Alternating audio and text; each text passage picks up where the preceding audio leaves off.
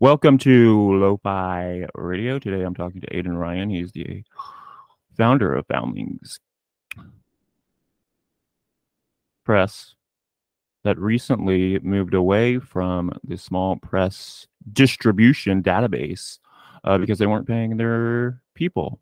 He grew up in Buffalo, New York. Also, there's a Buffalo, Oklahoma, which is interesting. I'm sure there's other Buffaloes out there, but this Buffalo, New York, is the second largest city other than New York City. So, it's kind of interesting. What was growing up in Buffalo like? Buffalo. Blah. Blah. Okay. And my name's Tyler Brune, and this is the third episode. Wow.